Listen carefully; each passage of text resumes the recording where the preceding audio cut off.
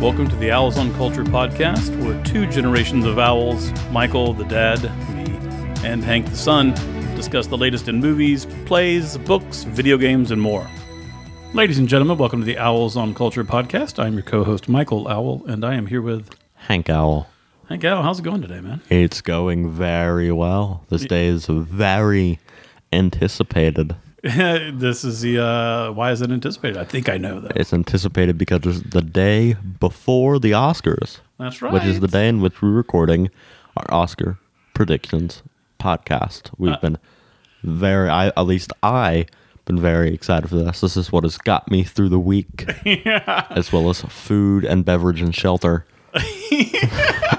I've been very excited about this also. Part of my new journal, I love a journal, has like something you're looking forward to on the weekly section, and this is what I put I was looking forward to.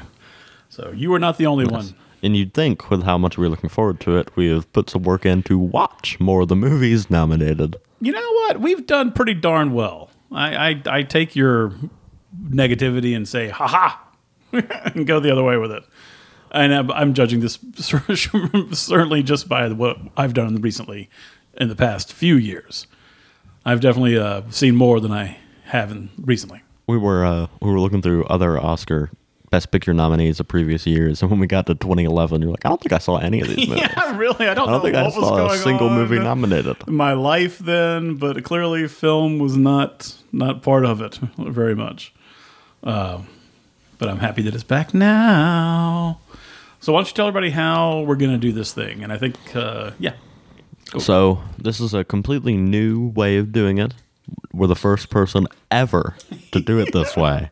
We're going to go through each award and say which one we think is going to win and which one is our favorite or we should win, although favorite and should win is kind of different things. So yeah. Favorite. Yeah, which one we like the most. And obviously my previous thing was a joke because that's the common format used, but who are we to differentiate? Yeah. Are all categories the same, or was there any kind of contest involved? Yes, there is a point system where we're going to fight each other with our points. So most of the awards are worth 1 point.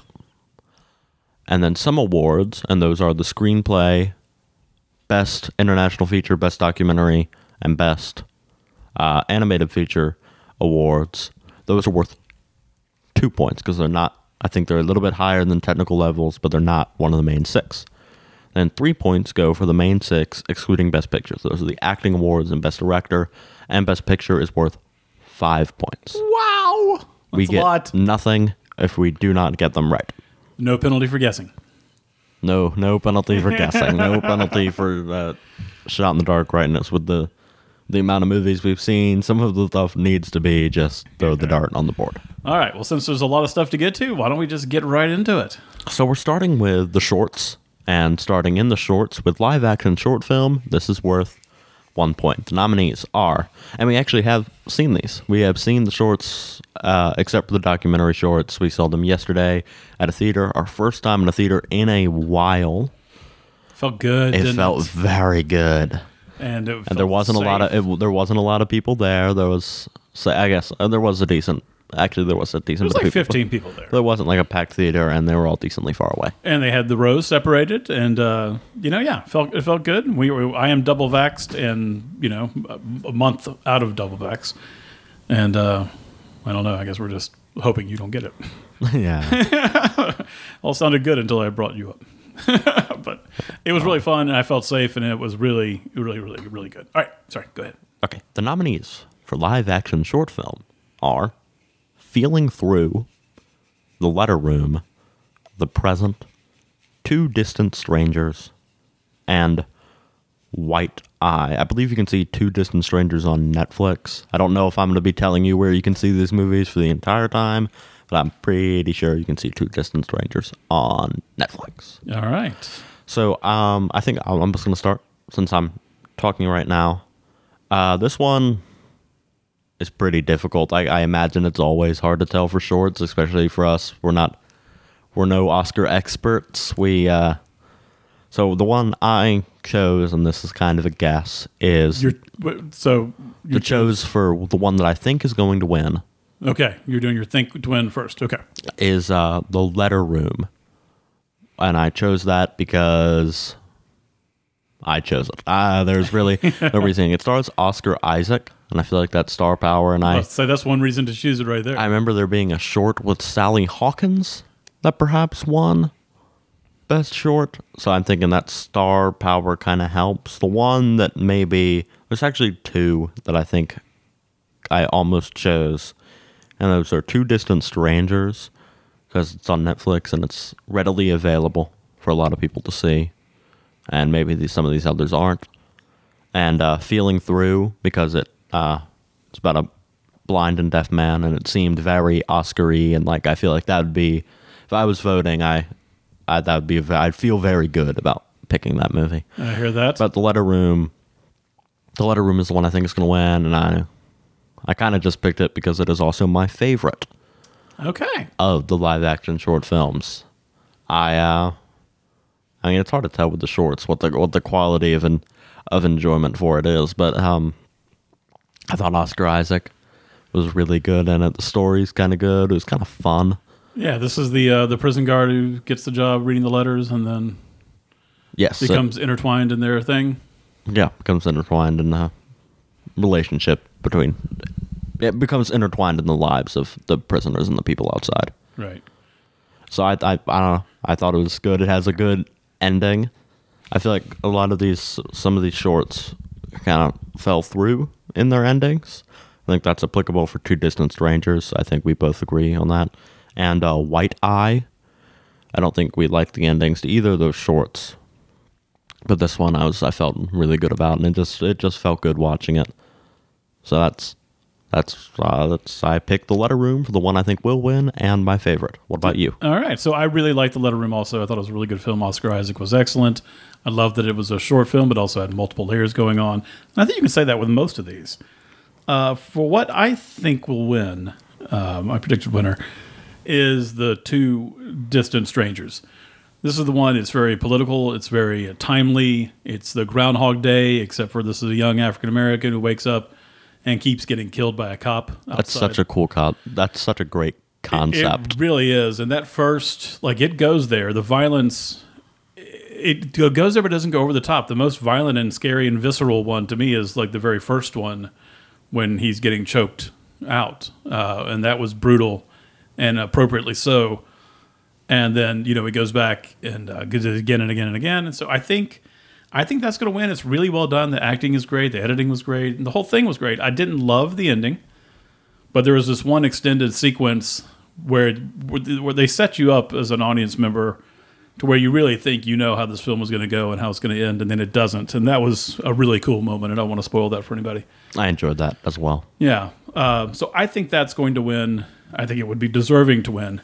It was not my favorite, though. And I really struggled with this because I thought all of these were so good. They were all really good. I really enjoyed doing this, and I'm glad we did this. It reminds me, I did it in between college and law school one year when I was living in Boston. I don't know, it was really fun. Thank you, Benny Sofer, for making that happen. So I think my favorite is Feeling Through, and this is the blind and deaf actor and character and his interaction with a homeless youth.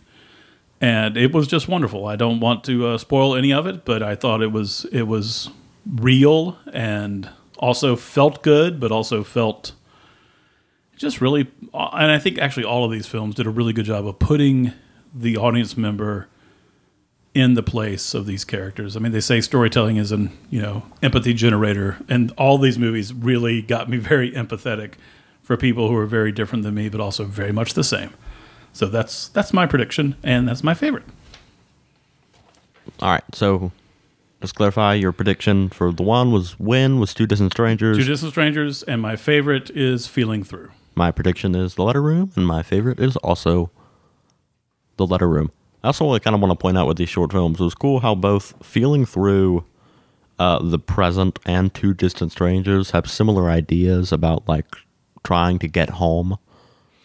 I thought that was kind of interesting, and I don't know if that's that's something to do with the pandemic, or just a complete coincidence that these ideas align in this category? It was very cool, and I love that you noticed that, because I did not notice it until you said it, and then I was like, oh yeah, you're right. It's really cool. All right, on to animated short film. The nominees are Burrow, which I believe you can watch on Disney Plus. It's one of Pixar's Spark shorts. Genius Loki. The possibility of me pronouncing that wrong is very high. If Anything Happens, I Love You, which I believe is on Netflix. I could be wrong. Opera, and Yes, People. I think you can go first for this one. All right, cool. So again, I really enjoyed a lot of these. Burrow, the Pixar thing, was very fun. Remind me which one Yes, People was?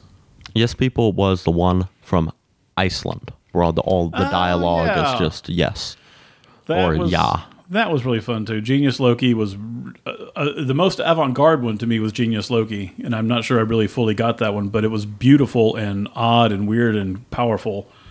But what I think is going to win is If Anything Happens, I Love You. And again, we're going to try to avoid spoilers on this, but this is it's a husband and wife who've clearly suffered a loss, and they are dealing with grief. And it goes in unexpected directions, and it just goes in a beautiful, heartbreaking way. But it's really well done. It's also topical and political. I imagine that Oscar voters would really enjoy it. It's really enjoyable. I liked it a lot. It was not my favorite, and I think my favorite probably has no chance of winning. But my favorite was Opera. And what Opera is really a one set piece of a drawing, basically, that, it's moving, it's animated, this kind of pyramid of life, and it just you start at the top, and it kind of scrolls very slowly down, and there's a billion things going on during it. And I found that fascinating. I would like to watch it several more times. I would like to hear the filmmakers kind of explain what they think it means, and they might not do that. They might, a lot of folks won't.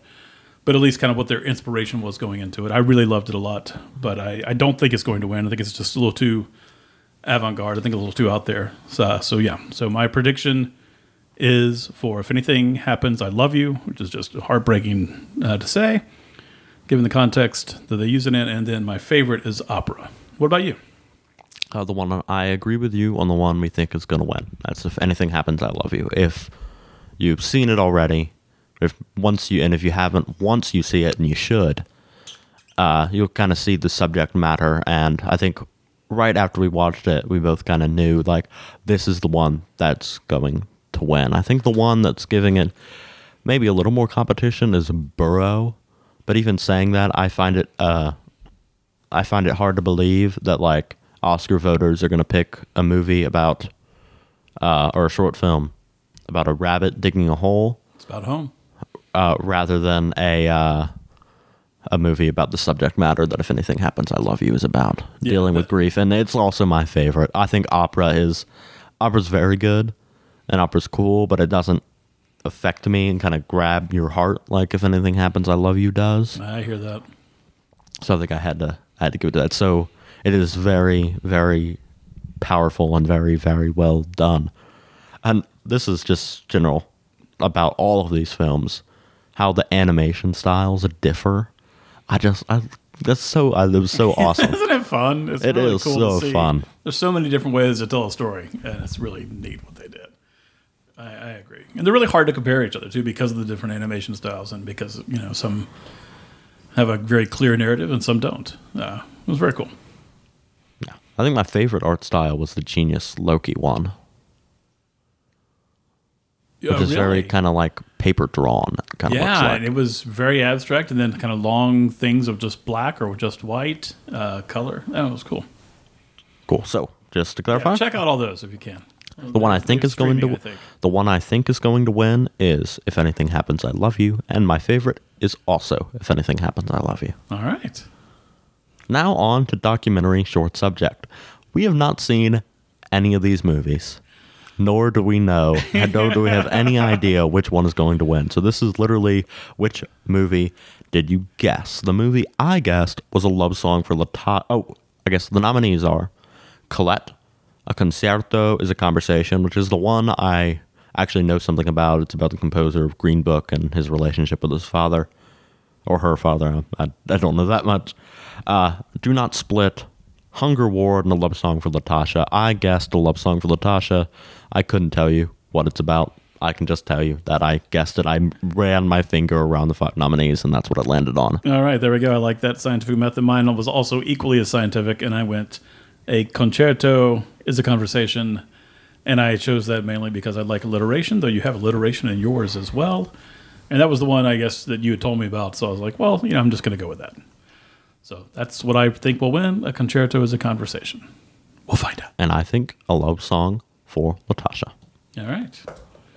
All right, now we're done with the shorts, but still continuing each award. If we get it right, we get 1 point. So each of these awards are still worth 1 point, but now we're on to the more major technical feature-length film awards. And we're starting with visual effects. The nominees are Love and Monsters, The Midnight Sky, Mulan, The One and Only Ivan, and Tenet. What did you think was going to win? So a lot of these films I have not seen. In fact, I've only seen one, which surprises me because I'm surprised I didn't see The Midnight Sky. That's sci-fi, and that's Clooney, right? That's George Clooney, yeah. That seems silly that I didn't see it. I guess it did not get the greatest reviews from, the people I was reading or listening to, so I did not make the time to see it. But, so I have as my favorite, the only one that I saw, which is Tenet. And then I also have that as my predicted win, because, it was visually amazing, and it was tons of effects all throughout it. So that's kind of that's how I did it. I chose similarly. I've also only seen Tenet. So I chose, it's obviously my favorite process of elimination. It is my favorite in terms of visual effects.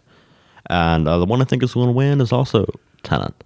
I have nothing to back this up, but I feel like Christopher Nolan movies are usually good on their visual effects. Yeah, I think that. Well, you've seen it. Did Interstellar win? I kind of meant in like ways of them winning Oscars for visual effects. I don't know if Interstellar won. Feels like it would. That movie had incredible visual effects. Of these movies that we haven't seen, is there one that you want to see? That probably The Midnight Sky, because I think it's, from what I've heard, it's probably the best of these, and it is also the only one giving Tenet any competition. Tenet has won a lot of these awards, okay, visual effects wise, but so Midnight Sky, what's weird is what I've heard, and I could be inaccurate. Tenet has won a lot of like the main critics awards for visual effects, okay, but The Midnight Sky has won a lot of like the visual effects only awards. Like I think like, I may be getting wrong on the actual name of the organization, but like the Visual Effects Society named Midnight Sky for the best visual effects. Oh, that's interesting. All right, cool. All right, we'll see what wins. So Tenet is both of our favorites and both of the ones we think is going to win. All right, now on to sound. The nominees are Greyhound, Mank, News of the World, Soul, and Sound of Metal. And I'm just I think this award seems pretty obvious, at least to me, and that's for Sound of Metal. You have not seen Sound of Metal, so maybe it's less obvious to you. But I think Sound of Metal is going to win because it is just really an achievement in sound. There's this great, it's about a guy going deaf. Darius Marder, the director, cares a lot about accurately showing deafness, and I think a lot of that goes into the sound, into the sound of the movie. So it's just great to hear. They do a lot of things to accurately display. Obviously, I'm not deaf. I don't know accurately display, but it seems like they do a lot to accurately display deafness. It's also my favorite for basically the same reasons. It's just an incredible achievement in sound. There's a scene where this is in the beginning of the movie, the actual scene in which we see him start to go deaf, and kind of the transition of like this noise to just like lower noise is so good and so frightening, and that whole scene is so well done, especially with the way the sound is done, I feel like I have to give it to sound, and I think it's going to win as well. Oh, that sounds really cool. I've been wanting to see this movie. I just haven't made it happen. It's got good reviews. You like the movie as a whole too, right? It's a very good movie. Yeah, this is one I definitely want to see. I have not seen Sound of Metal though. However, it is my predicted win because how could it not be, right? It's got sound in the title. Achievement of sound, and like its sound is like such an integral part of it. I'd be really just shocked if it was going to win. But since I haven't seen it, I put as my favorite the only one that I have seen on this, which is Mank, because I've seen it and I don't remember anything being particularly incredibly great or incredibly anything about the sound. But I guess it was pretty good if it got a nomination. So yeah, I think what they did with the sound in Mank is kind of make it sound like a movie of the era. Okay. All right. So I think they did a good job. I think it deserves to be nominated, and I'd probably rank that second to Sound of Metal in my own personal preference. Really, over Soul? Over Soul. I mean, I guess I don't remember anything special about the way Soul's sound was done. I guess I figured it was about some music somewhere in jazz, so I figured sound would be important. Yeah, I don't remember thinking like, oh yeah, the sound's good, and I do for Mank and Sound of Metal. All right, very cool. All right, Sound of Metal, both predicted wins. And in terms of like things that could win other than Sound of Metal, there is none. I mean, there's sound. You feel that confident? There's sound in the title. I think Sound of Metal's pretty straight up to win. Would also win the award then for best metal movie. I could totally edit that out.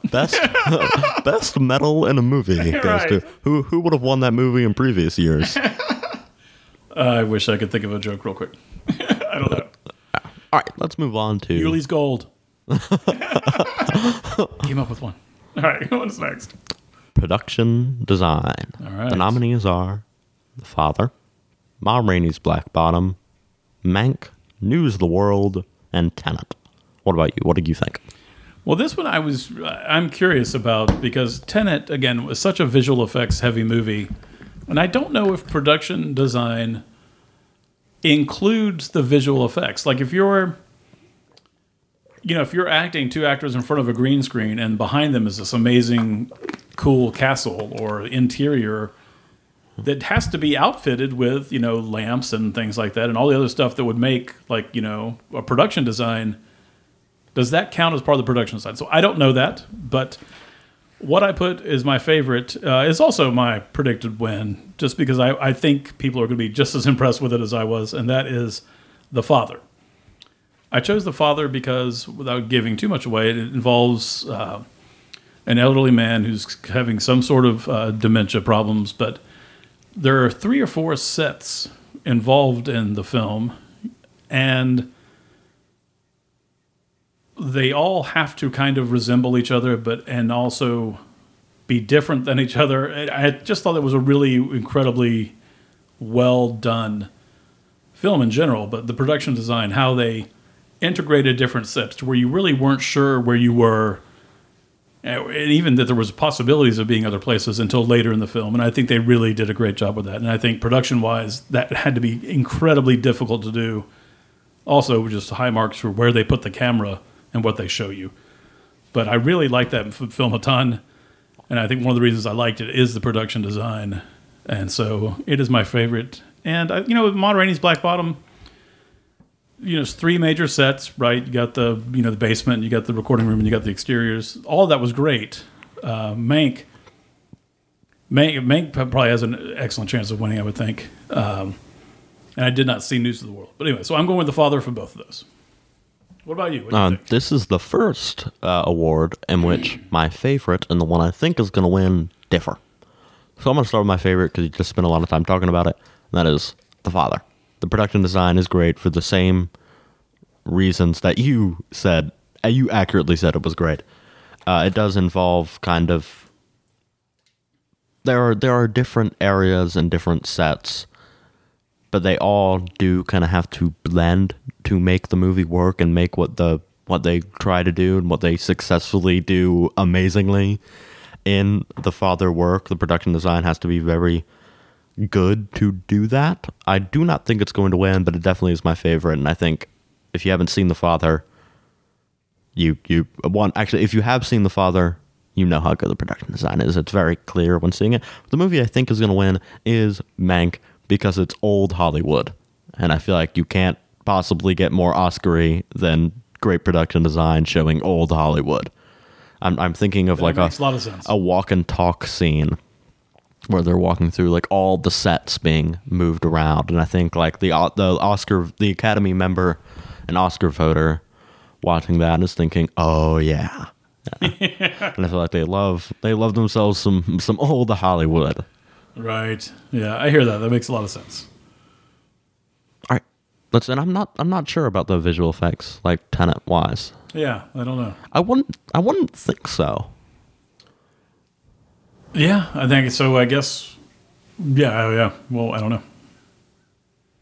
More to come. All right. Original song. So the nominees are Fight For You, which was used in the credits of Judas and the Black Messiah. Hear My Voice, which was used in the credits of Trial of Chicago 7. Husavik, which was used in the credits of Eurovision Song Contest. Low C or Scene was used in The Life Ahead, or La Vida Devante Assez. I probably mispronounced that. It was I think a good try. And Speak Now, which was used in the credits of One Night in Miami. So I think I thought you told me earlier that Husavik was not used in the credits, was actually used in the narrative. It was. Okay. Did I not say? Let me just go over it again. Fight For You, Hear My Voice, Low C, and Speak Now were used in the credits. Husavik was used in the plot of the actual movie. I gotcha. And do you think that should matter? I don't know. This is another, like, I don't know how things are voted on for original song. Like, I know, like, the rest of the things, it's like composers vote on score, editors vote on editing, actors vote on acting. Right, for the nominations. And everyone votes on Best Picture. But, like, does the Academy have a branch of songwriters? I mean, I don't know. I think they probably do. And I thought the way it worked is like everybody, the different departments, like actors, will nominate the actors, but everybody votes on everything as a whole, for the final vote.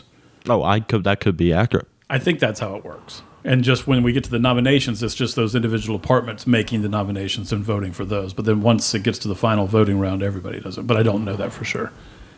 So I don't know. Like, to me, again, I wonder if there is criteria. Like, if you're going to vote for best song, like, is it just your favorite song, or is it the song that illustrates themes of the movie or has something to do with the movie? Or is it just, if it's all just best song and you can put a song in the credits, it feels less important to the film, to be honest with you, to me.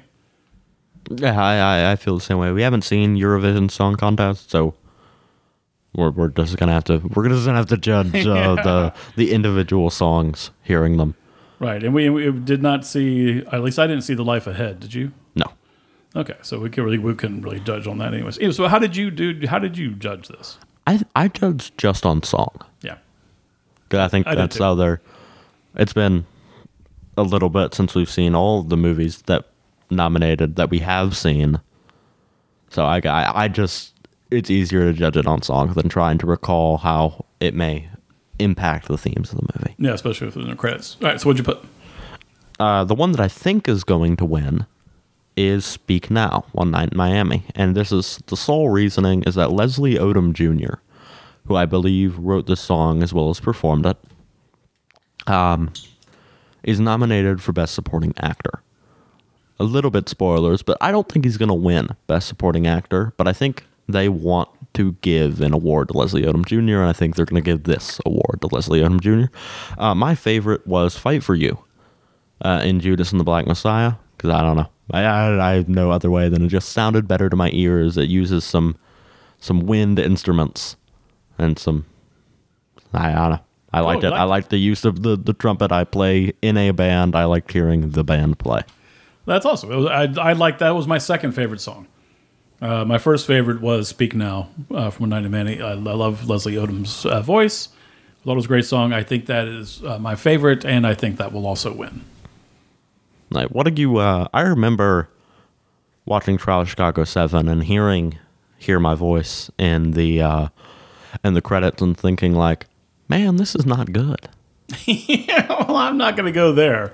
I'm just saying I didn't enjoy. I just enjoyed "Speak Now" a lot over all of these songs by a lot. Though "Fight for You" is my second favorite. Yes. Hear my voice. That's not even what it sounds like. I don't need to make it's a pretty good song. It's a pretty good song. I don't know. It's good enough to get nominated for an Oscar. It may not be your taste, may not be my taste, but it's somebody's taste. I'm sorry. I apologize to Hear My Voice fans. So I found the quote that I was thinking earlier. I think I tried to tell you this earlier, and I found it, then I've lost it again. But it was basically like, it's harder to criticize the music with a guitar in your hand. Yeah, that's true. It's something like that. It's like a Chilean proverb, I think. But anyways, that's kind of how I feel about when I hear people be overly critical when I suspect or know that they have not attempted the craft at all. So it's harder to be whatever the quote is. I think it's brilliant and beautiful. Anyways, okay. So how about I'll change my wording. Forget my previous wording. I was thinking when watching the credits of Trial of Chicago 7, man, I do not like this at all. Oh, there we go. That's valid. That's totally valid. It's a little too slow. I enjoy more upbeat things, especially recently, because things are so bad. Yeah, and I don't remember anything about it. But I do. We just to clarify for everyone, we did listen to all of these songs before we recorded this podcast separately. So right before we did, actually. Yeah. I think even it shows how much I shouldn't be criticizing it. When I actually sang the little bit of Hear My Voice, I sang it in the tune of Speak Now. So I think it's more accurately something like, Hear my voice. But that could be completely wrong. No, that sounded pretty good. I like that. Speak Now is good. Yes, sir. Speak Now is a good song. I prefer Fight for You. Speak Now I think is going to win. All right. Go, Leslie. Original score time. The nominees are Da 5 Bloods, Mank, Minari, News of the World, or Soul. Is this me? Yeah, that's you. Thanks for the segue introduction. Well, usually you just start talking. Do I? I think we can rewind and see if that's true or not. However, original score. So I've not seen many of these movies. So really hard to say. I've seen Minari, I've seen Mank, and that's it. So my favorite, I put Mank, just because I don't remember liking the score to Minari. That's as simple as it goes. I did hear an interesting thing about Minari in the score, but not enough for making it a favorite. And my predicted win is Soul, because it's a movie involving jazz, and so the score's got to be pretty important. And I think it's one of the Marsalis brothers, Branford, I think, who did the score, and he's amazing and a genius, and I think Oscar voters would like him, so that's my prediction. How about you? My prediction is also Soul, which is Trent Reznor and Atticus Ross and someone else that I'm forgetting the name of. So it's not even the guy I thought. So it's not the Marsalis? I don't think it's the Marsalis guy. All right. Well, Trent Reznor's been winning awards, so all right. Yeah, and Trent Reznor and Atticus Ross also did Mank as well. Oh, did they? All right. Yeah, so they're that's amazing. Yeah, and I don't really remember a lot about Soul's score, but Soul is what everyone else is saying is going to win, yeah. And I don't feel like being a contrarian. I feel like the other people saying things know more than I do, so I am going to say Soul's going to win. I don't remember anything about Soul's score. The score that I do remember liking is Minari. Okay. And that is my favorite, and actually now saying that, I would like to hear that interesting thing you heard about Minari. Well, it has to do with the film, too, and I think we were talking like off the air on this. You know, there are parts in the narrative of Minari, and we might get to that when we get later on in the podcast, but you know, he wasn't designing this to be either visually or narratively or sonically like a photograph. It was more like a memory kind of thing. So he told the composer, he being Lee Isaac Chung, the director. Yeah. So he told the composer, you know, he didn't want like the Korean music in it. He didn't want like Americana music in it or country music, and both of those would have fit because it's a Korean family, right? It's a Korean family. Oh, Yep. Goodness. I was like, oh my gosh. And it takes place in Arkansas, so you could have but he didn't want either one of those obvious choices for the score. And I don't remember what note he did give him to give it, but yeah, that was the interesting thing that I heard. Yeah, that's very interesting, and that makes me like the Minari score more than I already do. Yeah, it kind of makes me want to listen to it more and regret saying that I didn't like it. or didn't remember it, but I don't remember it. So I guess I'm being honest, and that's fine. All right, so we both think Soul's going to win. Minari's my favorite. Meng's your favorite. What's next? Makeup and hairstyling. The nominees are Emma, Hillbilly Elegy, Ma Rainey's Black Bottom, Mank, and Pinocchio. Who's starting this one? You or me? I'll start this one. I'll start this one and say that I think Ma Rainey's Black Bottom is going to win. And I think simply because it is this period piece aspect of it has to do more with costume design. But I was going to say because it's a period piece. But I think it's also mainly because there's a lot of close-ups on Viola Davis's face, having a lot of makeup on it. So the fact that, like, this is the most noticeably makeup one, or you can definitely see where the work was put in. And I can't with the only other one in the only other nomination that I've seen, which is Mank. Can't really notice that, so I chose Ma Rainey's Black Bottom based off of simply that. And I would also say Ma Rainey Black Bottom is my favorite for the same reasons that as the only one I noticed good work being done put into makeup and hair. I hear that, and I think you're underestimating the makeup and hair involved in the fact the period piece, because hairstyles have changed so dramatically and do so over the years that I think that's the fact that it's a historical piece is even with the costumes and even with the hair and makeup also. I also think this was going to win, and for all the reasons you just said, and also because it feels like only recently that people in the industry have recognized that, like, lighting African American and brown and black people and doing their hair, like, it's very different than doing, like, white Europeans. Like, how many times have you seen, like, bad hair, bad wigs from, like, white people in the industry on African American people? And that's something I know that my friends in the industry have complained about for years. But I think that's being, people are getting it now. And I think that it's probably going to be rewarded in this as well. But also for the other reasons. And it's also my favorite. I really dug the look. I really dug how, again, with Viola Davis especially, they captured, she's a show person and she has to walk through this hotel and be the diva and look like it. And then she's also got to work, and it's also hot. There's no air conditioning. It's, so I just thought they did a great job also. Yes, I would also like to point out that possibly Hillbilly Elegy maybe gives Ma Rainey a little bit of competition for the spot of winning it, just because that's also kind of, I don't know if it counts as a period piece, but they're down in, I guess, well, I don't know if you consider it, they're in real America. So I just from the screenshots I've seen, there looks to be good work done into the makeup and hair. Yes. All right, now on to costume design, which is a very similar award. Or at least it's not really that similar award. But I guess in the it's making, similar that we don't know any much about it. Yeah, I guess it's similar in that way. But I guess it's also similar in the making the character and the actor look good and accurate to the time in which they're showing. And another category that being historical or even or space or whatever, like out of the ordinary it's a showier thing to do. So it usually gets noticed. So, and the nominees are Emma, Ma Rainey's Black Bottom, Mank, Mulan, and Pinocchio.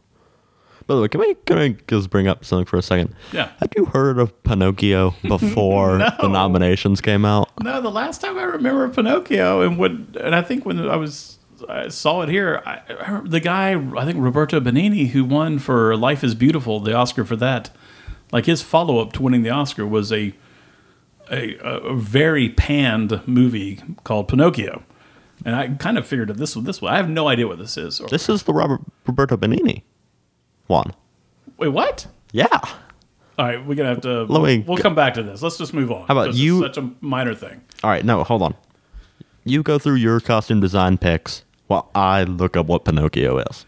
Okay, but that can't be, because that was like 10 years ago. I'm really worried for my sanity right now. I'm having anyways, I don't want to spoil anything else.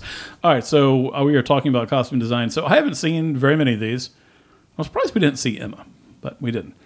So I have my favorite Mank on this, and I don't remember any costumes in particular, But what I remember is, again, old Hollywood. So we have the cool scenes of, people dressed fancy at dinner from back in the day.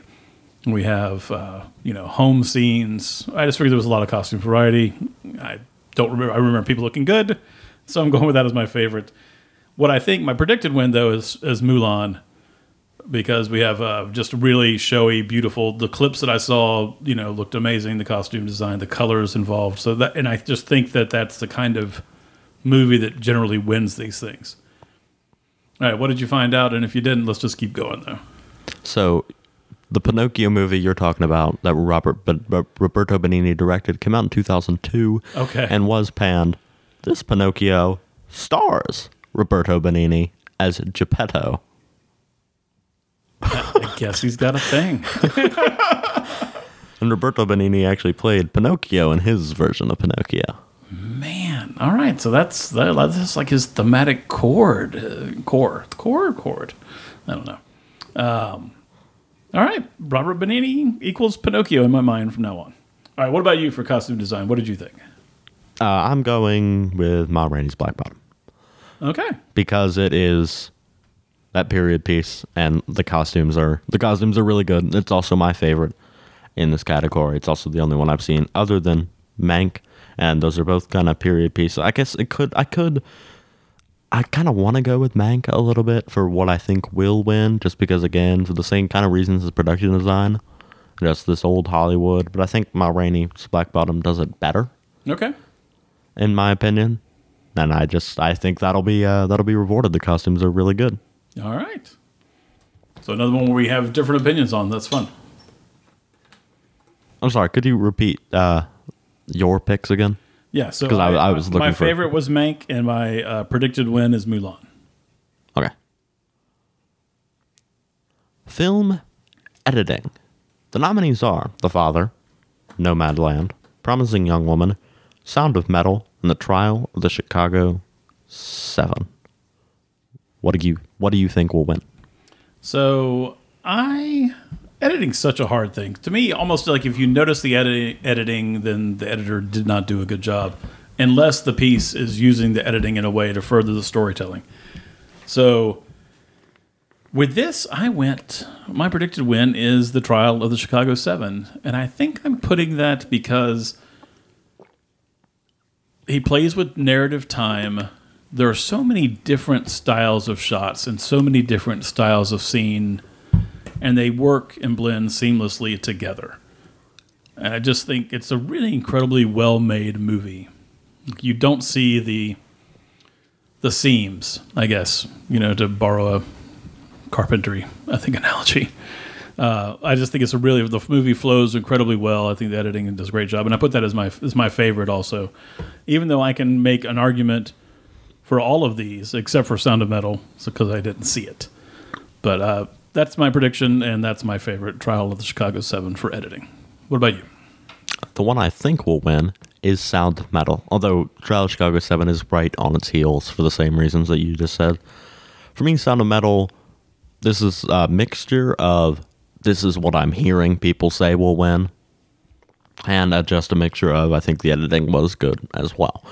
They do some things to kind of show us what Riz Ahmed's Ruben, I think is the name of Riz Ahmed's character, is thinking and kind of the way he's feeling. There's some good shots of like him kind of like alone in space with the drum, and the way those are edited with like the normal scenes I think is well done. So I think that'll be rewarded, although I could easily imagine it being Trial of Chicago 7. My favorite is The Father. And this is one of those ones where like you notice how good the editing is. And yeah, I kind of regretting not putting that as my favorite. And I agree with you in that like if you notice the editing, maybe the editing's not that great, but you notice the editing because you're admiring how well it works into the project of The Father. Like editing and production design, as well as Anthony Hopkins and as well as the script, is part of what makes The Father so incredibly good, because the editing does have to be so good to make what they're trying to do work. This is also like a non-linear movie, and it's dealing with dementia from the point of view of the person who has dementia. So editing has to be done to make this movie as good as it is, and it's really good. Yeah, listening to you say that makes me wish that I had changed that for both my predicted win and my favorite, because I think you just summed that up really nicely, and I agree. Really well done. You can, I guess. No, I'm not going to stay where I am, but I really admire the editing in The Father also, and I thought you did a great job of explaining why. All right, this is the last of the 1-pointers. All right. And that would be cinematography. The nominees are Judas and the Black Messiah, Mank, News of the World, Nomadland, and The Trial of the Chicago 7. What do you think will win? I think Nomadland will win, and I think that because I think I've read it somewhere that people are predicting that it wins. It takes place out west. There's beautiful vistas. I don't recall a lot of moving camera on it, but I could be wrong with that. But I do recall many times it's a very it's a quiet film. It's a lyrical film. There's lots of beautiful views of the western landscape, and I think they just put together a very beautiful film, and I think that's why it's going to win. But honestly, for these, I can make an argument for all the ones I saw, including what I just said about The Trial of the Chicago 7 applies to the cinematography as well, because there are moving cameras. There is a lot going on with that, and it looks great. But I put for my favorite and for my prediction, Nomadland. For my prediction, I put Nomadland because I think Nomadland's going to be the main frontrunner for this award season, and to be the main frontrunner, it has to win some awards, as well as I don't know. I've just seen it win every other place it could win. I think it is the main one that's going to win. I don't think a lot of things give it other competition. Joshua James Richards is a cinematographer. I think he did a good job. Obviously, you're looking west. You got these amazing landscapes that he's photographing, and it just looks really beautiful. I made a joke while watching Minari. Minari is not nominated for best cinematography, but that Stephen Yeun and Frances McDormand were going to go off into fields so they could be shot from the bottom with just the landscape and sky. Because the cinematography in Nomadland and Minari, I think is almost very similar. Interesting. A little bit. It's mainly with the field shots of Stephen Yeun and Frances McDormand. They're kind of shot the same way, and look at her being interestingly placed in the frame, and look at the beautiful landscape. My favorite is Mank, actually, which is it sounds like a little bit of a surprise. Eric Messerschmidt, he's a cinematographer for Mank, and because I remember when originally watching Mank, thinking that the cinematography was really good. I cannot really remember now why I thought it was so good at the time, but I'm gonna trust me from a while ago, yeah, right. Thinking that it's really good. Trust former self. Yes. All right, cool. All right, now on to the 2-pointers. Dun, dun, dun. We're stepping up. We're getting closer to Best Picture, closer to the big awards. I'm getting very excited to see what we think about both these categories. We're starting with original screenplay, and the nominees are Will Burson, Shaka King and the Lucas Brothers for Judas and the Black Messiah, Lee Isaac Chung for Minari, Emerald Fennell for Promising Young Woman, the Martyr Brothers and Derek Cianfrance for Sound of Metal, and Aaron Sorkin for Trial of the Chicago 7. This one took a while for me to decide which one I would say I think is going to win. It's a competition. I've been saying throughout this award season, I don't know if I've said it on this podcast, but I'm saying it off the air to people, that Trial of Chicago 7 is going to win. It's Aaron Sorkin. Everyone likes Aaron Sorkin. He's got to win. But I feel Emerald Fennell for Promising Young Woman in my gut right now. I hear a lot of buzz for this movie. The BBC Profile did Emerald Fennell. Been listening to that made me think if they think they're gonna spotlight her. I feel a lot of people liking Promising Young Woman, and I feel a lot of people liking how it is written, and that goes for Emerald Fennell. I think it is written very well. My favorite is Sound of Metal. I've listened to an interview with Darius Martyr, one of the co-writers, and the director of this movie, and hearing how him and his brother kind of came up with the story and the writing of this movie is so like interesting and inspiring, and I think it was like really cool, and I feel like I'm being swayed by that interview, and it makes me think that if like some of these other people were interviewed, I go for them. But like I think it also helps that like I thought the Sound of Metal script was really good already, and like hearing this interview and the kind of the work that the Martyr Brothers put into making this as accurate as they could, and like displaying all the themes they wanted to and the real care they put into this movie makes me name it as my favorite. But I think Promising Young Woman is going to win. Where did they get the idea? Is it, you can talk briefly about it, or? I know one of their grandmother, I think, was deaf, but I think it also has to do more like they take a lot of like personal experiences. Abraham Martyr is a musician. Darius Martyr had just got off of a relationship similar to the one that Ruben has with Olivia Cook's character. So I think, but I was hearing like there was like they knew everything about these characters' lives up until the point and afterward, like stuff that like doesn't come anywhere near close to being displayed in the movie. They knew about. Like, they really treated this as like a baby. Yeah, cool. And I admire that. And I wanna see it win. I'm gonna be rooting for it. And it's also just a really good movie. That's very admirable. I really wish I had seen this movie beforehand. So my favorite and my predicted win is Promising Young Woman, Emerald Fennell. And I just think the script was brilliant. It just captures what's going on in this time so well. There were so many twists and turns. It was not predictable at all.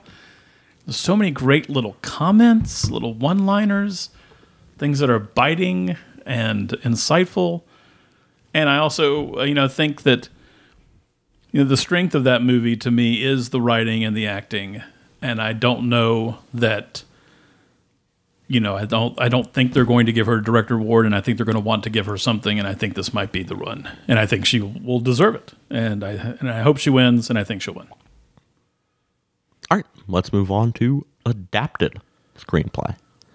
The nominees are Borat Subsequent Movie Film, which was written by Sacha Baron Cohen, Anthony Hines, Dan Swimmer, Peter Bayham, Erica Rivanoja, Dan Mazer, Jenna Friedman, Lee Kern, and Nina Petrad. There's so many people. I imagine there's so many people because of the way these Borat movies are shot. Now it's kind of documentary-like, so I imagine there was a lot of writing on the run, and that takes a lot of people involved to do that. When the nominees actually originally came out, I was like, why is Borat Subsequent Movie Film an adapted screenplay? Yeah, I was curious about that as well. Is that because it is a sequel? But no, it is because it is based on the characters created by Sacha Baron Cohen. So kind of because it's a sequel. Right. Yeah, I thought that was pretty fascinating. All right, so the other nominees are The Father, written by Christopher Hampton and Florian Zeller, based on the play by Florian Zeller. Nomadland, written by Chloe Zhao, based on the book by Jessica Bruder. One Night in Miami, by Ken Powers, based on the play by Ken Powers. And The White Tiger by Ramin Bahrani, based on the book by Aravind Adiga. What do you think? So I'm looking at what I put down here, and now I'm questioning it again. I put as my favorite and as my predicted win, One Night in Miami. So I really liked this movie a lot. It was clearly based on a play, just given the locations or lack thereof. The writing is sharp and good and smart. I like the movie a ton. Now that I'm thinking though that I should have put The Father, because it was just so well done, setting us up for lots of things. But I'm going to stick with my guns and say that my predicted win will be One Night in Miami, and that is my favorite also, though a very close second would be The Father. I did not see The White Tiger, so I can't really speak to that, and I did not see Borat Subsequent Movie Film. I would doubt either one of those would have a chance of winning, but that's purely based on my ignorance. Nomadland, it was a beautiful film, but the script wasn't the standout for the film to me. The visuals and the acting were. And so The Father, I can see winning this, though, also. But I'm going to stay One Night in Miami for both predicted win and favored. What about you? Before I say anything, I just want to ask you about kind of the nominees. Are you annoyed, or do you have any emotions about Ruben Santiago Hudson not being nominated for Ma Rainey's Black Bottom? I mean, I don't, because even though I really like the movie a ton, and I don't know. I guess no, because I'm merely just focused on what is here versus what's not. Though I like Ruben Santiago Hudson a ton as an artist and as a person. So yeah, I guess I would have, based on a movie that I didn't see versus the movie that I did see that I enjoyed. So yeah, I would prefer that he would be on there. It's weird when you're adapting somebody as prolific and as well respected as August Wilson. It's probably hard to get a lot of credit for adapting one of his plays because his plays are so amazing to begin with. But I don't know. That might have something to do with it. Yes, and he also knew August Wilson as well. Yes. Well, all right. So the one I think is going to win is Nomadland, and because again, I think Nomadland is going to be the main player of this Oscar, of this Oscars, or of this It'll be Oscar. the main player of this of these Oscars. Yes, the main player of these Oscars. Like I was trying to make it grammatic. But I'm not even sure these is plural. I don't know. Well, let's move on. Keep going. All right, so I think it has to win this award. I don't want to get spoilery for my later Oscar predictions, but I just think You suspect it might be a big night for Nomadland. I suspect it's going to be a big night for Nomadland, and I think to be a big night for Nomadland, it's going to have to also win this Adapted Screenplay Award. The screenplay is not, the main attraction of Nomadland, but I still think it's going to win because Nomadland is so well liked, I think, by the Academy voters. Yeah, you could be right. And a lot of people say these screenplay awards and adapted screenplay are prognosticators of what's going to happen later on in the evening. So you could be right with that. And I think it worked both ways, but we'll see. All right, and the one that's my favorite, I spent a good amount of time debating whether I liked the Father screenplay more than the One Night in Miami screenplay, and I think I do. I really enjoy One Night in Miami. I think Kim Powers does a really great job, and it's also interesting how my two favorites are people adapting their own work. That is interesting. All right, but The Father was actually my favorite because it's so well written and it's so impactful and so just tugs on every ounce of your being. Yeah. So I think Christopher Hampton and Florian Zeller need a lot of credit for doing that. Yeah, I agree. And I don't know, that just, I did not cry while watching The Father, but I came close to crying while watching The Father. It's really just fantastic. Yeah, I think it's really, really good. And then I get why they're both kind of neck and neck for you on that, because they are with me as well. All right, let's move on to the next category, which is Best Documentary Feature. The nominees are Collective, Crip Camp, The Mole Agent, My Octopus Teacher, and Time. I am disappointed to say that we've seen none of the documentaries. This is our worst category. Well, no, it's our tied for our worst category. Yeah, really? We got two of them? We got two of them. Boo us. All right, so the one I think is going to win is My Octopus Teacher. It's a very inspiring story about an octopus who becomes a teacher. I know. And so many times, so many octopi have wanted to move up the academic ranks and been able to do so. And this one did. So it's got to win, right? Yep. No, I don't really know what it's about. I assume it's about someone who teaches octopi. Octopus is... Octopi is plural for octopus. Okay, thank you. You're welcome. Yeah, I presume it's about... I'm sure they learn from each other. That's what I guess. I don't know. It's crazy. Our cousin works in an aquarium, and I think I saw on her Facebook page somebody was asking if she had seen it, and she said she had and loved it. So All right, but the real That's the only reason one I've heard of. I think it's going to win because a lot of other people are saying it's going to win. I've heard good things about both Collective, Time, and Crypt Camp. I'm just now looking at the nominees, reminded of the Mole Agent's existence. But I've heard about all these other ones. I heard good things about Crypt Camp. Yeah. The CBS Sunday Morning did a spotlight on that, and Collective was in both Grierson and Leach's top 10. Oh, okay, cool. And I've heard good things about Time. So your predicted winner is... My Octopus Teacher. Yeah, that's mine too. Because I've heard of it, and it seems to be getting more buzz than anything else. And next year we'll watch some more documentaries. Yes. And next year we'll hopefully watch some more animated movies. Yeah. As well.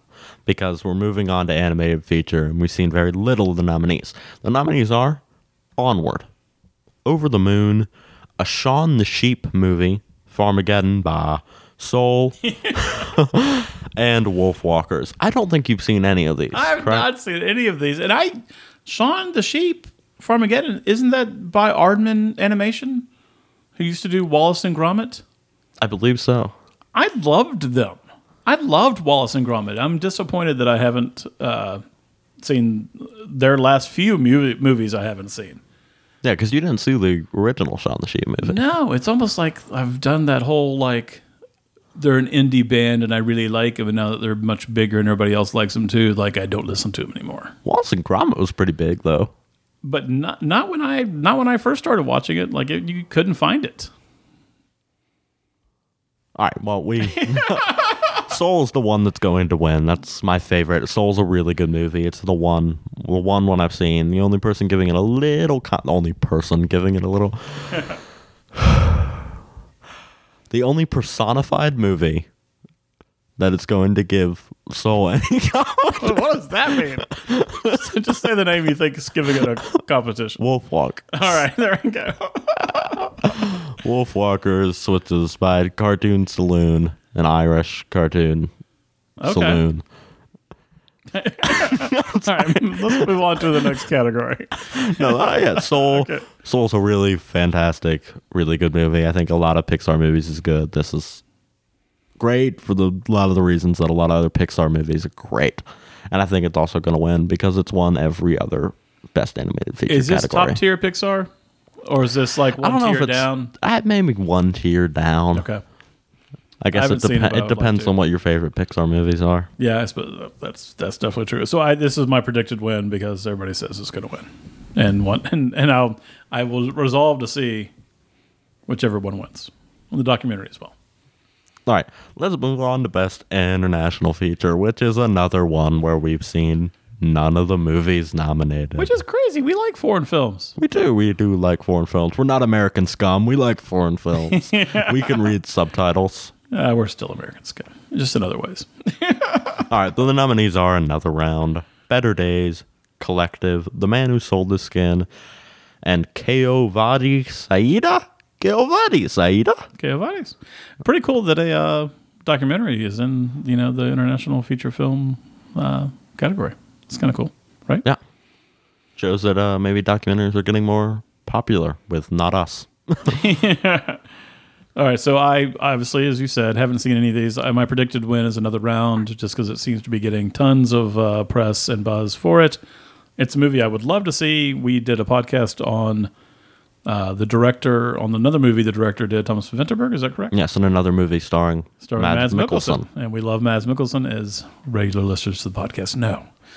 So yes, I went with Another Round for my predicted win. I also went with Another Round because that's the one people are going to say. That's the one people have been, throughout this podcast, I've been messing up with tenses. You just like to keep the listeners on their toes. I do. I admire that.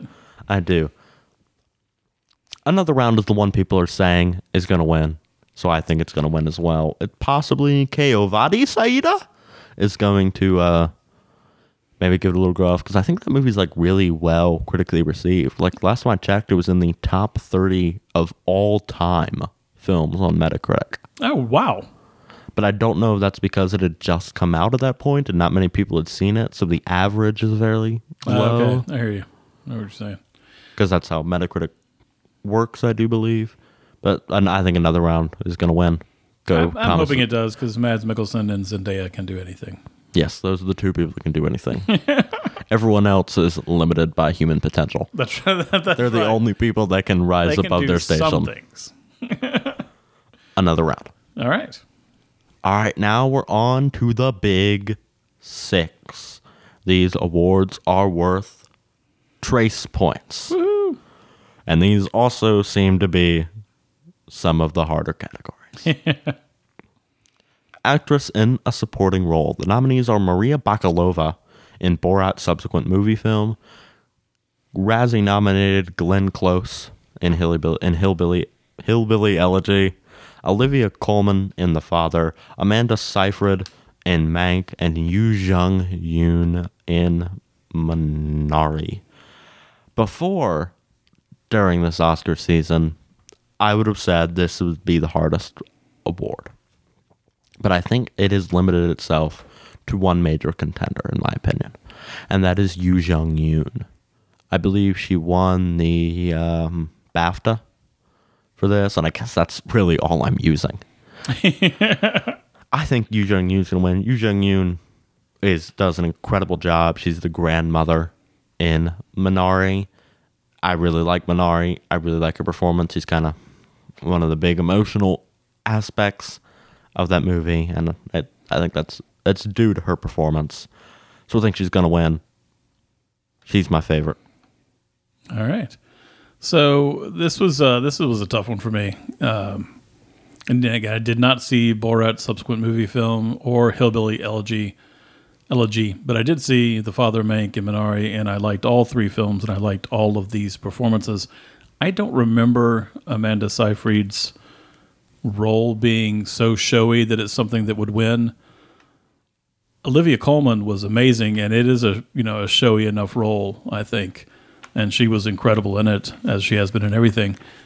But my prediction and my favorite is Yoo Jung-yoon, and I'm basing that on just really enjoying her performance. She has a change in physicality and mental capability in the movie, and she demonstrates that so well. She's such a force, and the character is interesting and fun, and she embodies that so well. And I'm rooting for her, and I hope she wins. So yeah, for me, both of those for prediction and favorite, Yoo Jung-yoon, Minari. And if it is Olivia Colman, that'll be Olivia Colman beating out Glenn Close twice. Yes. You're like, I have no comment for that. What are your opinions about her being nominated for a Razzie as well as an Oscar? I think it just shows that this is art and not science, and there's nothing objective about these nominations. It's all subjective. She got a Razzie Award, somebody's opinion. She gets Oscar nomination, many people's opinions. This is art. It's fun. It's cool that we do this. I enjoy doing this, but it's also kind of BS, right? Yeah. Actor in a supporting role. The nominees are Sacha Baron Cohen, a big MVP at this Oscar award, getting a lot of nominations from a lot of different places. Or, I guess, his movie. Very good award season for him. Yes, so Sacha Baron Cohen in The Trial of Chicago 7, Daniel Kaluuya in Judas and the Black Messiah, Leslie Odom Jr. in One Night in Miami, Paul Raci in Sound of Metal, and Lakeith Stanfield in Judas and the Black Messiah. What are your opinions on this category? So I think this is really, really tough. And again, I did not see Sound of Metal. I wish I had, and I think Paul Raci has gotten a ton of buzz. People are really excited about him. He's a career actor who's never had a huge breakout critical success like this, and so I know a lot of people are rooting for him. I almost put him as my predicted win because of that, but instead I picked Daniel Kaluuya. I just think he's really incredible in this movie. I think that I don't know. I just see Oscar voters really, really loving his performance as I did, and I think that this movie, Judas and the Black Messiah, I think they want to recognize it. I'm not sure what else will win, and he was really great in it. I just think he's a really great actor, and I look forward to seeing everything else that he does. My favorite, however, I put was Sacha Baron Cohen for The Trial of Chicago 7. And I just thought he was revelatory for me. I have not seen him do this. I did watch the Borat film, the first one, part of it. That's not my kind of humor. That does not seem like something you could sit for more than 15 minutes of. I don't like it's not my type of film or not my type of humor either, but I sure do admire what he is capable of doing as an actor. And so I really loved what he did during this. I didn't know very much about the history of this, the real life events based on it. But I thought he brought Abby Hoffman to life in a way, and I really want to learn more about Abby Hoffman now. So my favorite is Sacha Baron Cohen for Trial of Chicago 7, but I do believe Daniel Kaluuya will win for Judas and the Black Messiah. What about you? I agree with you. I think Daniel Kaluuya is a pretty good lock for winning this award. I think he's won almost all of the other awards for Best Supporting Actor in these other critical organizations. Or I guess the Academy isn't a critical organization. The other organizations that give awards for performances. And I think that's just because his performance is so powerful and has gotten so much support all around the board from everyone. It's just such a powerful and great performance as Fred Hampton, and the Oscar voters are gonna reward that. I think it also matters that like general audiences have really, gravitated towards his performance as Fred Hampton. They've really gravitated. I've been talking for a lot. Gravitated towards Judas and the Black Messiah as a whole. So I think he's going to win, and I think he's going to give a cool speech like he did for the Golden Globes. Yeah, he gives a good speech. And I had loved Leslie Odom's performance as well, and I would not be disappointed if he won. And for the whole, an older actor getting their moment in the sun, Paul Raci, even though I haven't seen the movie, I would be perfectly happy with him winning as well. Lakeith Stanfield is a great actor, but his performance didn't move me as much. I saw a great joke in the YouTube comments, which is the first time that's ever happened. And is that the biggest surprise of the night will be Lakeith Stanfield winning for Best Actress in a Leading Role. That's a joke based on the fact that he's the star of Judas and the Black Messiah, and he's nominated for Supporting Actor. Oh, okay. I gotcha. We had joked about that previously on this podcast. It was what I like to call a callback. Yeah, but you said actress, so that's what I got confused. Well, yeah, that's the joke of him being nominated. I get it. It just didn't category he doesn't belong. Right. Yes, I get it. That was a funny YouTube comment joke. I'm sorry I shared it. But I would also be very happy with Paul Raci winning because he is my favorite. Okay, I was going to ask since I haven't seen it. The bunch. His performance, except for maybe one scene, which he does incredibly, it's less showy than maybe some of these other ones are. I guess they're not that showy. Lakeith Stanfield's performance isn't that showy to me. But I think he just does a really good job, and he really sends across exactly what kind of kind person his character is, and just I feel good rooting for him. This is not someone I have to apologize for. He's an older actor. I hope he gets his due. He's probably not, because I think Daniel Kaluuya is a lock, but I hope he does if there's any chance of him. That's cool. That makes me feel good. I'm glad it's an well-earned nomination and that you're rooting for him. Now on to the two dreaded lead actor categories. I told you off the air that before we started this podcast, I think that these two are going to be my downfall. I think I'm gonna pick the wrong things. You're gonna pick the right things. The nominees for Best Actress in a Leading Role, and this is what I've seen, the general consensus is that this is the hardest category to predict. Okay. Viola Davis in Ma Rainey's Black Bottom, Andra Day in The United States versus Billie Holiday, Vanessa Kirby in Pieces of a Woman, Frances McDormand in Nomadland, and Carey Mulligan in Promising Young Woman. Who do you think is going to win?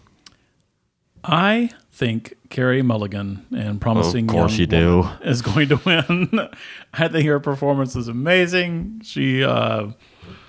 I think she's just really great in this. She carries this film 100%. She's got an excellent script to work with, and she's got excellent actors to play off of. But she is amazing. She's in most of this movie. She has to play drunk a lot, which is not easy to do, and have it be done well. And then her transitions, without spoiling the movie, are amazing. And just there's a lot of humanity in her, but a lot of vengeance and anger. And I think she just nails it. She nails this very, very difficult part. Viola Davis is incredible in Ma Rainey's Black Bottom. The depth with which she feels things is pretty amazing, and I would certainly not be unhappy if she won, and I can see her winning. I did not see the United States versus Billie Holiday, which is crazy because this is a story that I'm interested in, and I've heard Andre Day is great. We did see Pieces of Woman. This is her first on-screen performance, by the way. Oh, that's really amazing. We did see Pieces of a Woman. Vanessa Kirby's was great as well, and Frances McDormand is amazing. And in fact, after seeing Nomadland, I really thought I was going to put Frances McDormand as my predicted win and my favorite. But Promising Young Woman and Carey Mulligan really just kind of won me over, and it might be complete recency bias because that's the movie I've seen most recently. But that's my predicted win and my favorite. What about you? All right, so before we started this podcast, I was pretty confident that I was going to pick Viola Davis. You are in the majority in thinking that Carey Mulligan will win. Well, that's never a good sign to be in the majority.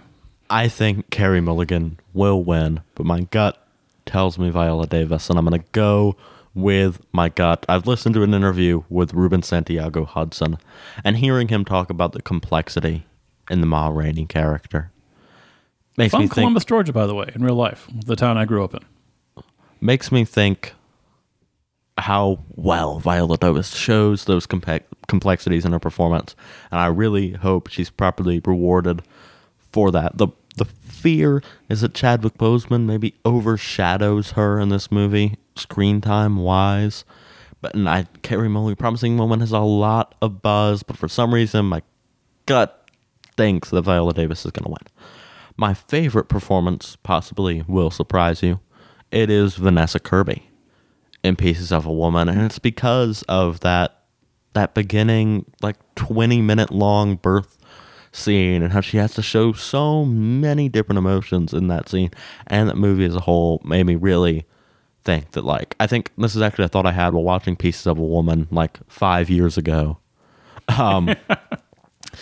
Is that if she gets nominated, she's probably going to be my favorite, and I'm right both with this and my cinematography for Mank. I'm going with my gut from a long time ago, which is also my gut now. Yeah, well, Vanessa Kirby is amazing in that movie, and they're right. That opening kind of 20 minutes or whatever is brutal and beautiful, and I can't even imagine how difficult that was to pull off for anybody involved in making that movie. So yeah, I think I'm glad you're going with your gut. And it's kind of a 3-horse race for winner, right? Viola Davis, Carey Mulligan, and Frances McDormand. I mean, obviously, no one's completely off the menu. Andre Day and Vanessa Kirby could easily win, but I think Frances McDormand, Carey Mulligan, and Viola Davis have more of a shot, and mainly Viola Davis and Carey Mulligan. So I really do. My head thinks Carey Mulligan's got this. My heart is going for Viola Davis. I feel like people like Frances McDormand had all the momentum back in the day. I know, because Nomadland had all the momentum and still does. I mean, again, she's in almost every scene of that. I don't know. I'm not going to be disappointed with any of these people winning. Even Andre Day, who I haven't seen, just because I've heard such great things. Actor in a leading role. Before I even read the nominees, I just want to point out how incredible this Oscar season was for male leads. All of these performances, I feel like in a different year could easily win. I mean, maybe not all of these, but I'll point out 3. Riz Ahmed in Sound of Metal. Who just incredible. You haven't seen Sound of Metal, you gotta. It's just, I want to pre-order tickets for every movie Riz Ahmed's in. Oh, very cool. From now on. He's so incredible in that movie. And I think in any other year, he could easily win. Okay. Chadwick Boseman, obviously posthumous. And any year, he could win. So incredible. Anthony Hopkins in The Father. I mean, again, just incredible. Like, I mean, I've seen Silence of the Lambs. I think his performance in this is better. I think, and that usually we're talking about Anthony Hopkins' career. I say I hadn't seen many other movies with Anthony Hopkins in them, but I feel like if like the main contenders for best of his career are Silence of the Lambs and The Father may be the best performance of his career. And it's just any other year, he could just he could be the easy standout. And then there's also Gary Oldman and Mank and Stephen Yeun and Minari, both very good performances. But I think this is once again another 3-horse race with Ahmed, Chadwick Boseman, and Anthony Hopkins. I'm going with Chadwick Boseman just because it's similar to the Heath Ledger Oscar. If you've died tragically the same year and also give an incredible performance like Chadwick Boseman and Heath Ledger did, I feel like you're going to win. But Anthony Hopkins is right on his heels. The Father's got a lot of buzz right now. And like I feel like they voted at the time in which The Father had the most buzz, and with it being like a anonymous ballot, I feel like a lot of people could have gone like, I should be picking Chadwick Boseman, but it's anonymous, so it's all right. I'll pick Anthony Hopkins, and that maybe gives it to Anthony Hopkins. But I'm going with Chadwick Boseman. But it's also, and this is why I get so unconfident about these leading actor and actress awards. Another thing, like, Ma Rainey is not nominated for Best Picture. I feel like it'd be crazy if it wins the 2 main actor awards and isn't nominated for Best Picture. I don't think that's happened before. It possibly. That's a good question. I'm not sure if it has or not. So I'm excited to hear what you say. But what I was thinking was going to happen is I'm going to pick Viola Davis and Chadwick Boseman. You were going to pick Carey Mulligan and Anthony Hopkins. Carey Mulligan and Anthony Hopkins were going to win. I lose the competition as a whole. But before we get into that, my favorite is Anthony Hopkins. He's so incredibly good in this movie. Just throughout the whole way through, he is at like the A-est.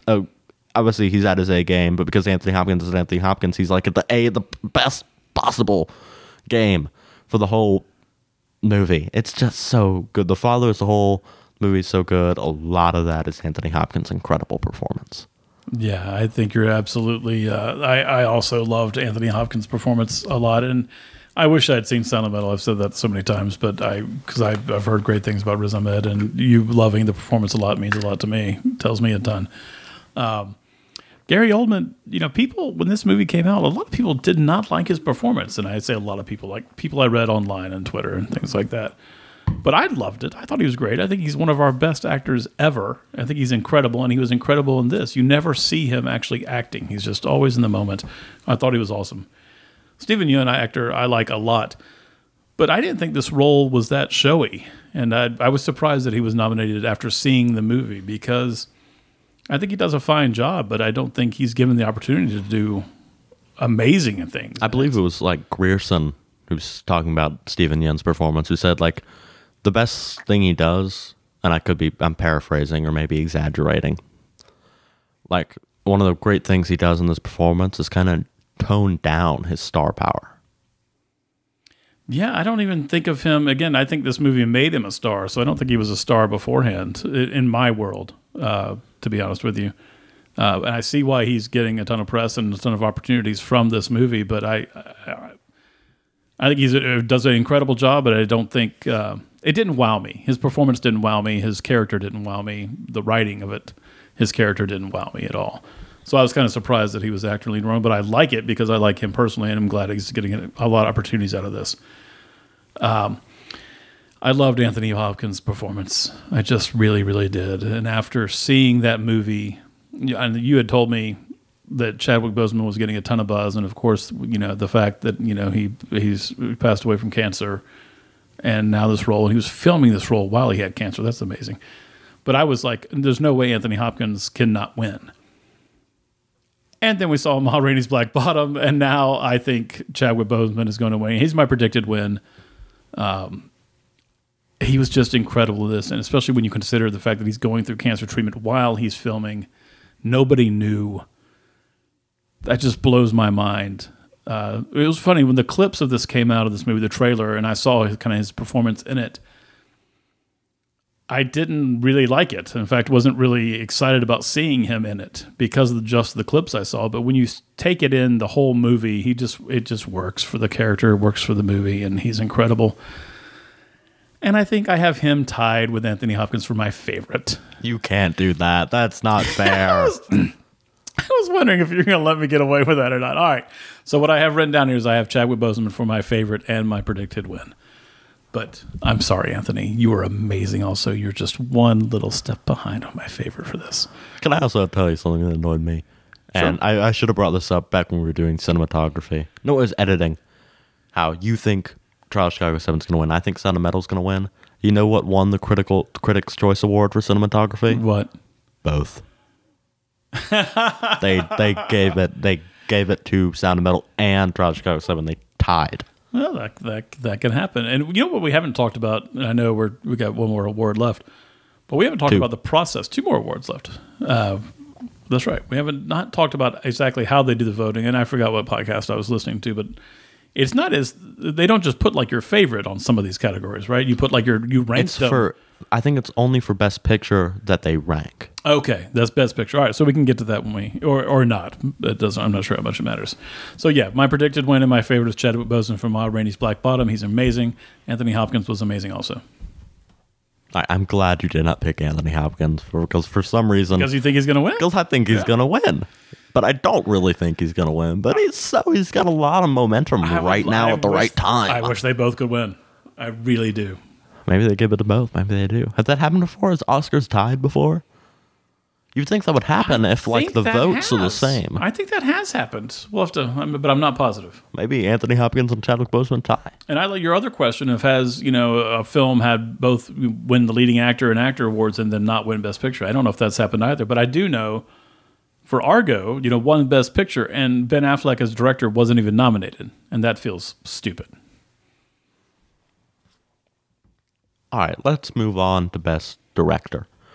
We have Thomas Vinterberg for Another Round, David Fincher for Mank, Emerald Fennell for Promising Young Woman, Lee Isaac Chung for Minari, and Chloe Zhao for Nomadland.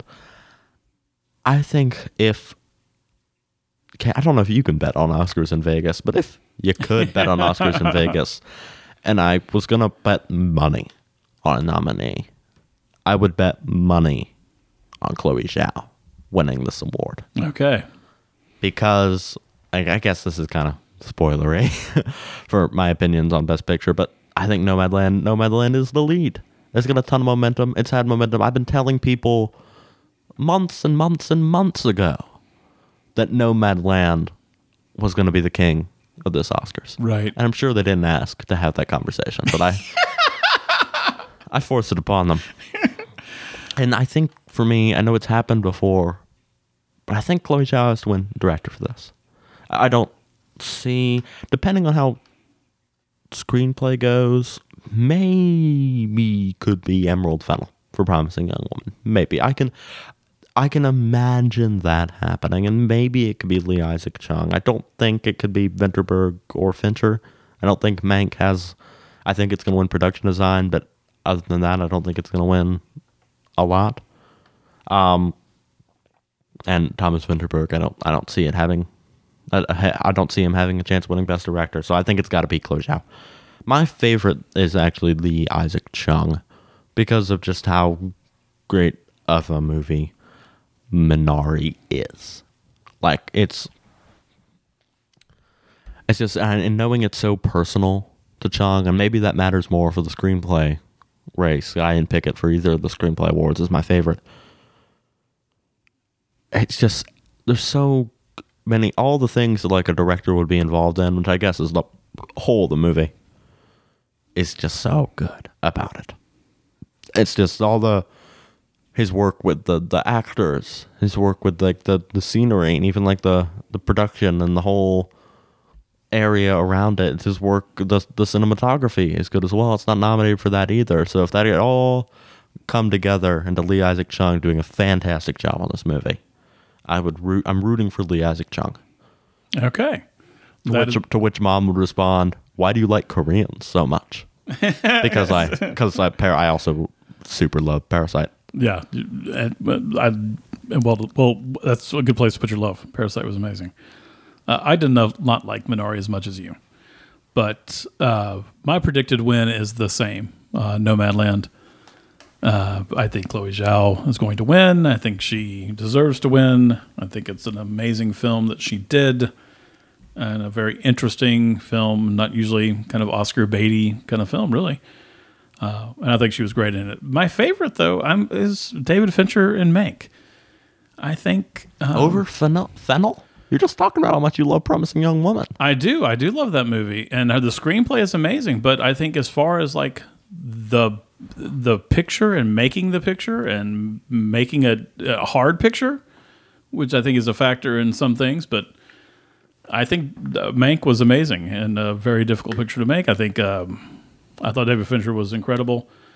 And as much as I love the screenplay and I love the movie for Promising Young Woman, there was moments during the film that I think I was taken out of it by either the direction, the style, right? Yeah, maybe style, or even some of the sets, And I know she doesn't control the production design, but she's a director, so she has final say on it. I think the screenplay is better than the movie.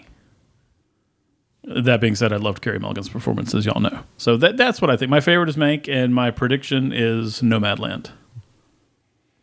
Is it time? It's time. The Best Picture Award. We haven't talked about rankings before, so I don't know if we want to rank them. I think we should. I think that's fun. Let's rank them by favorite. Let's first say which ones we think are going to win. No, let's do it the other way. Let's save the winners for last. Like, give me your 10-1. I think will be, if there's 10. I think there's 8 or 9. But yeah, the 8 to 1. If you don't mind, I think that'd be more fun. So I haven't thought about the ranking too much beforehand, actually. But we just did this idea. We just came up with this right now. Yeah, so this is on the fly ranking. Right. You can revise, later in life. Judas and the Black Messiah is my least favorite. I think it's a good movie. I have some problems with the Lakeith Stanfield character. If you listen to our Judas and the Black Messiah podcast, you know how I feel about that movie. It's not the most visually extravagant like some of these movies are, and I have some faults with the script. That comes together to be my least favorite. I don't hate it. It's just not as good as the rest, in my opinion. I think after that is Mank, to me. I'm not the world. And again, this is another instance of I don't really have a lot of faults with Mank. It's just not as good as some of these other movies nominated for. Maybe I enjoyed the more flashback parts of Mank and the actual story aspects of it, kind of in the actual writing of Citizen Kane and the Orson Welles part of the story are not that interesting. So I think I'm going to rank it below that. Come on. Promising Young Woman. I think I'll do Promising Young Woman next. I had some of the plot details of Promising Young Woman spoiled to me online. There was the person who posted its fault. I was doing nothing irresponsible to get that spoiler. So I just want to get that across. Right. It was on a non-spoiler discussion about the Oscars that someone spoiled Promising Young Woman. So I just... And that takes out some big impact on some of the twists. On how Fennell writes the script. So maybe I'm not the most accurate person to discuss the screenplay for Promising Young Woman. But I think also the style, not the world's biggest fan of it. And honestly, not the world's biggest fan of Carey Mulligan's performance. I do think it's really good, but definitely not as good as some of the other performances nominated. I think she's consistent. That's good, but I didn't really feel her kind of gripping me in a way. Am I going to do Nomadland next? I think I'm going to do Nomadland next. It's a good movie. The first half of this movie, at a point, I think there was a certain point after I'd seen all the Best Picture things that I thought, if I could give an award to the first half of Nomadland, I'd give it Best Picture. I don't think that's true anymore, reevaluating it.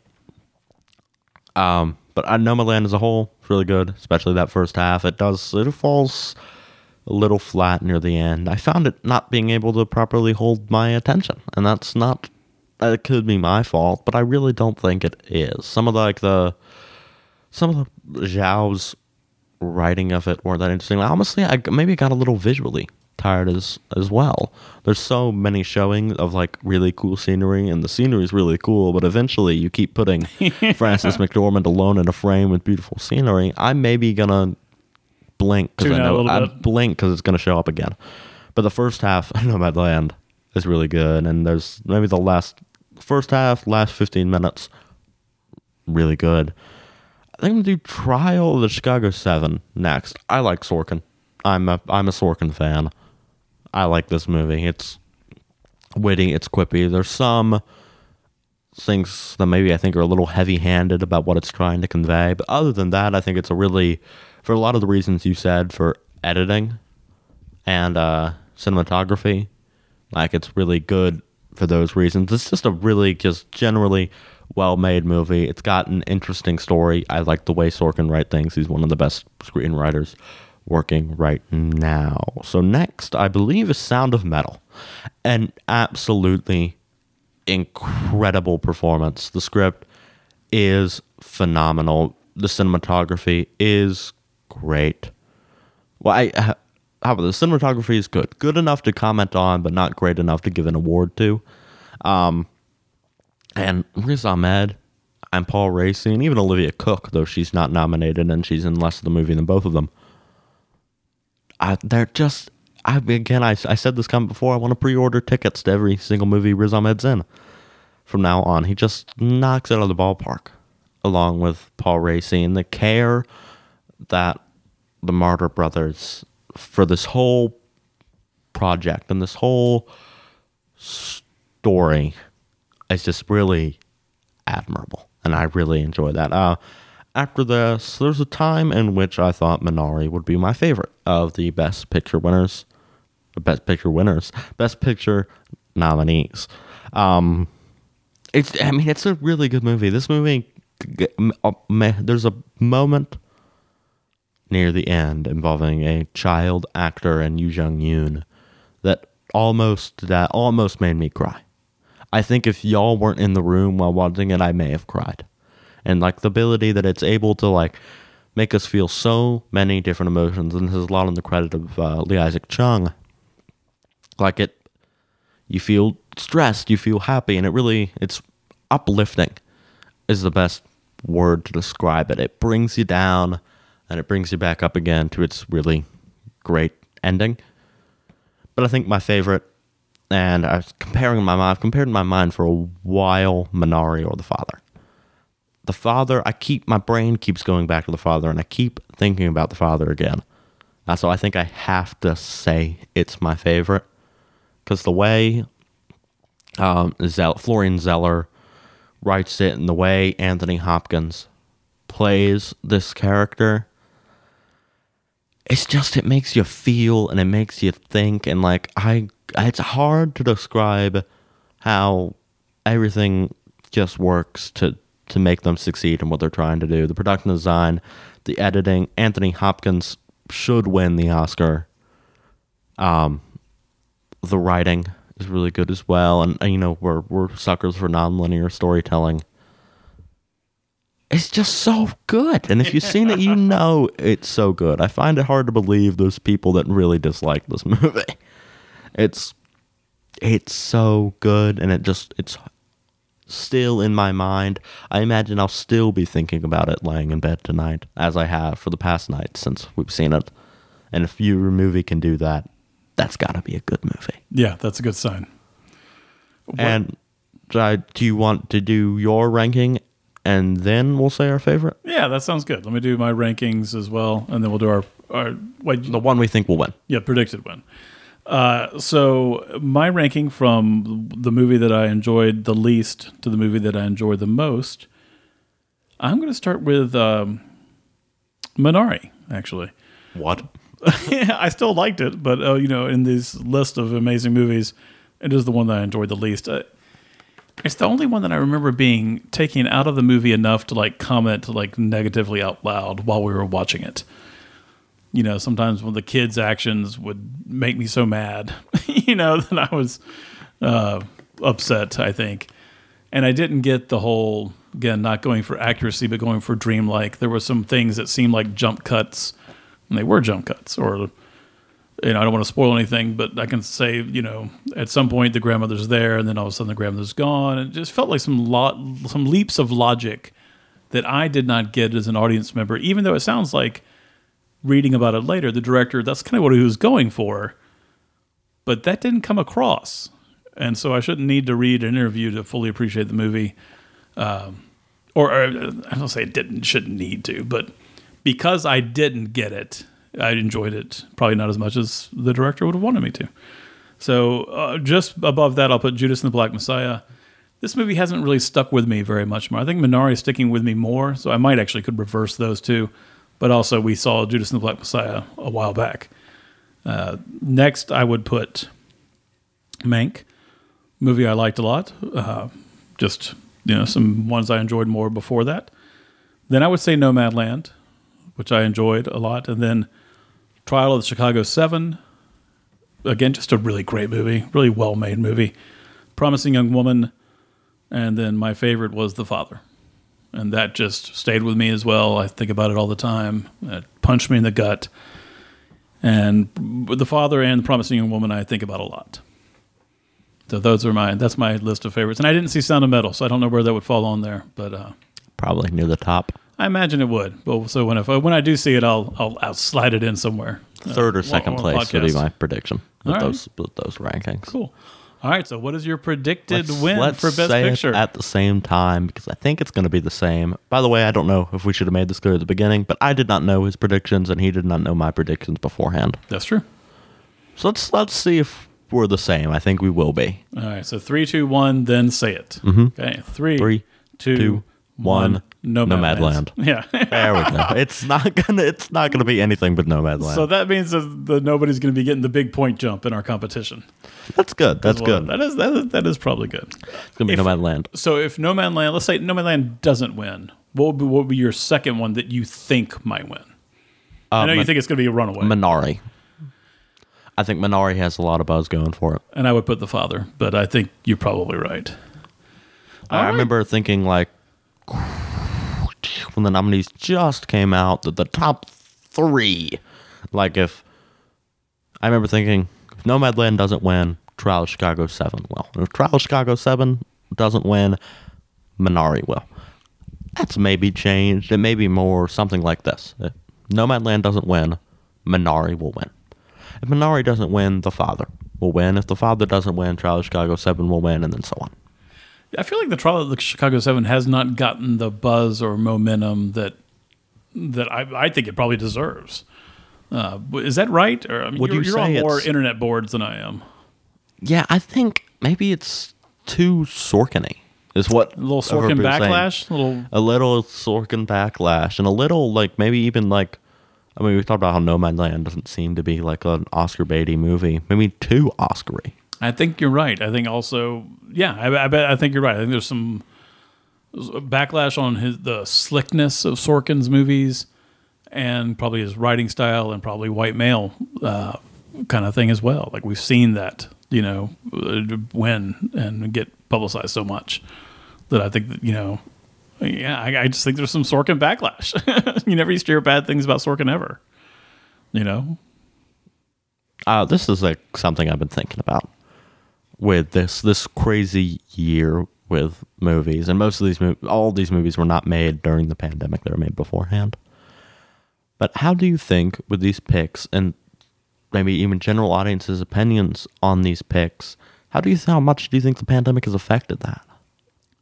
I have no idea. I really don't know. I think watching movies at home versus watching them in a theater, there's a difference. So I think there has certainly been some effect, but I would have no idea. I have no idea what qualitative or quantitative effect there is. What about you?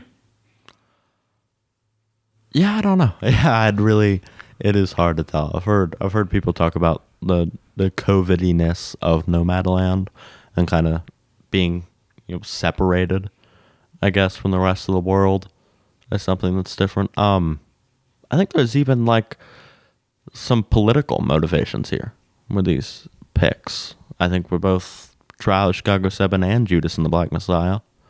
Like, I feel like there's been some maybe political shifts a little bit to the left a little bit that maybe causes people to like Judas and the Black Messiah more and feel, obviously, I think at any point we would feel a connection to Fred Hampton. But I feel like even now we feel an even more so connection to Fred Hampton and the Seven, the Chicago 7. Yeah, I think you're right. By the way, Fred Hampton in both of those movies. Yeah.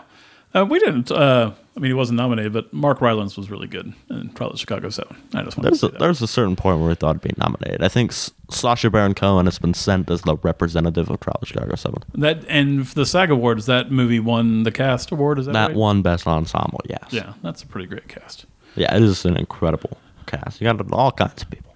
All right. Anything else we want to say about the Oscars before we sign off? All right. Look through one little thing. Did either of us have Trial of Chicago 7 winning any awards? You have it for editing. I don't, I think, quickly. Actually. That may be it. Yes, it is my favorite and my predicted win for film editing. But that happens sometimes. You got to rule, a great movie. It doesn't necessarily kind of break through for the award. But I think overall it's a really strong and good movie. And with a great message and a great history lesson that is entertaining. All right, so I don't think I had the Trial of Chicago 7 winning anything. All right, well. The Irishman didn't win anything last year. So I'm trying to think of Best Picture winners that haven't won any awards. I gotcha. Yeah, that's probably, I hear that. Awesome, man. Anything else we want to talk about? I don't think so. This has been a successful Oscar season. This has been fun, and I'm excited to watch them tomorrow night. And tell you all about and tally our points. And exactly. We'll let you know who won. See when I beat you. Or actually see when you win because of Carey Mulligan. Let's see. You're going to have a 3-point lead on me. I know it. I know you're going to have a 3-point lead on me. We will see, and we will talk to you guys soon. It's funny. What if our guesses for best documentary short subject are the things that win for us? Right. That'd be pretty funny. That would be very funny. Ladies and gentlemen, thank you so much for listening to the podcast. Until we meet again. Bye. Thank you for listening to the Owls on Culture podcast. Our theme music was recorded and assembled by Maureen Serzier and Antoine Villard. The show is produced by Pinecone Turkey. To learn more about Pinecone Turkey, visit pineconeturkey.com, where you can read the latest blog posts from the Owls on Culture hosts and sign up for the Flock email, a twice-a-month newsletter that delivers a short film, poetry, a short story, and visual art right to your inbox. It's your monthly dose of art curated by Pinecone Turkey. If you'd like to support the podcast, you can do so by leaving us a rating on iTunes. Thanks for listening.